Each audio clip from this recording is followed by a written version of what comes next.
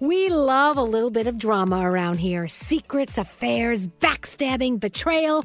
Prime Video has it all included, like the new history-bending love story, My Lady Jane, and the sexy romantic new movie, The Idea of You, starring Anne Hathaway. Or add-on channels like Max for drama-filled favorites like HBO original, The White Lotus. Find your happy place. Prime Video. Restrictions apply. Prime membership required for add-on subscriptions. See Amazon.com/Amazon Prime for details.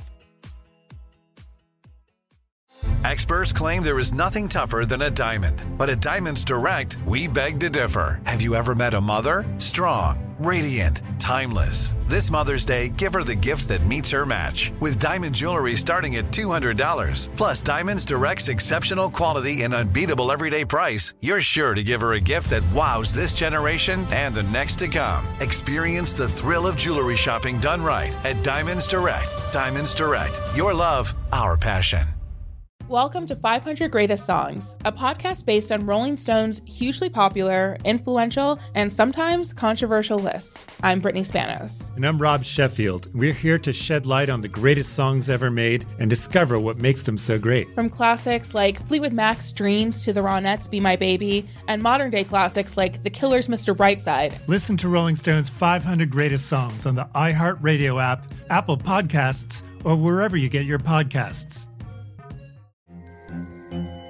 Hello, acclaimed comics writer and notorious Scott Summers hater, Rosie Knight. Well, hello, Emmy-winning podcaster and totally unbiased Targaryen royal supporter, Jason Concepcion. Somehow the X-Ray Vision podcast has returned. And like always, we'll be here every week. You'll hear from TV writers, actors, comics creators, pop culture critics. Nothing is off the table. Listen to X-Ray Vision on the iHeartRadio app, Apple Podcasts, or wherever you get your podcasts.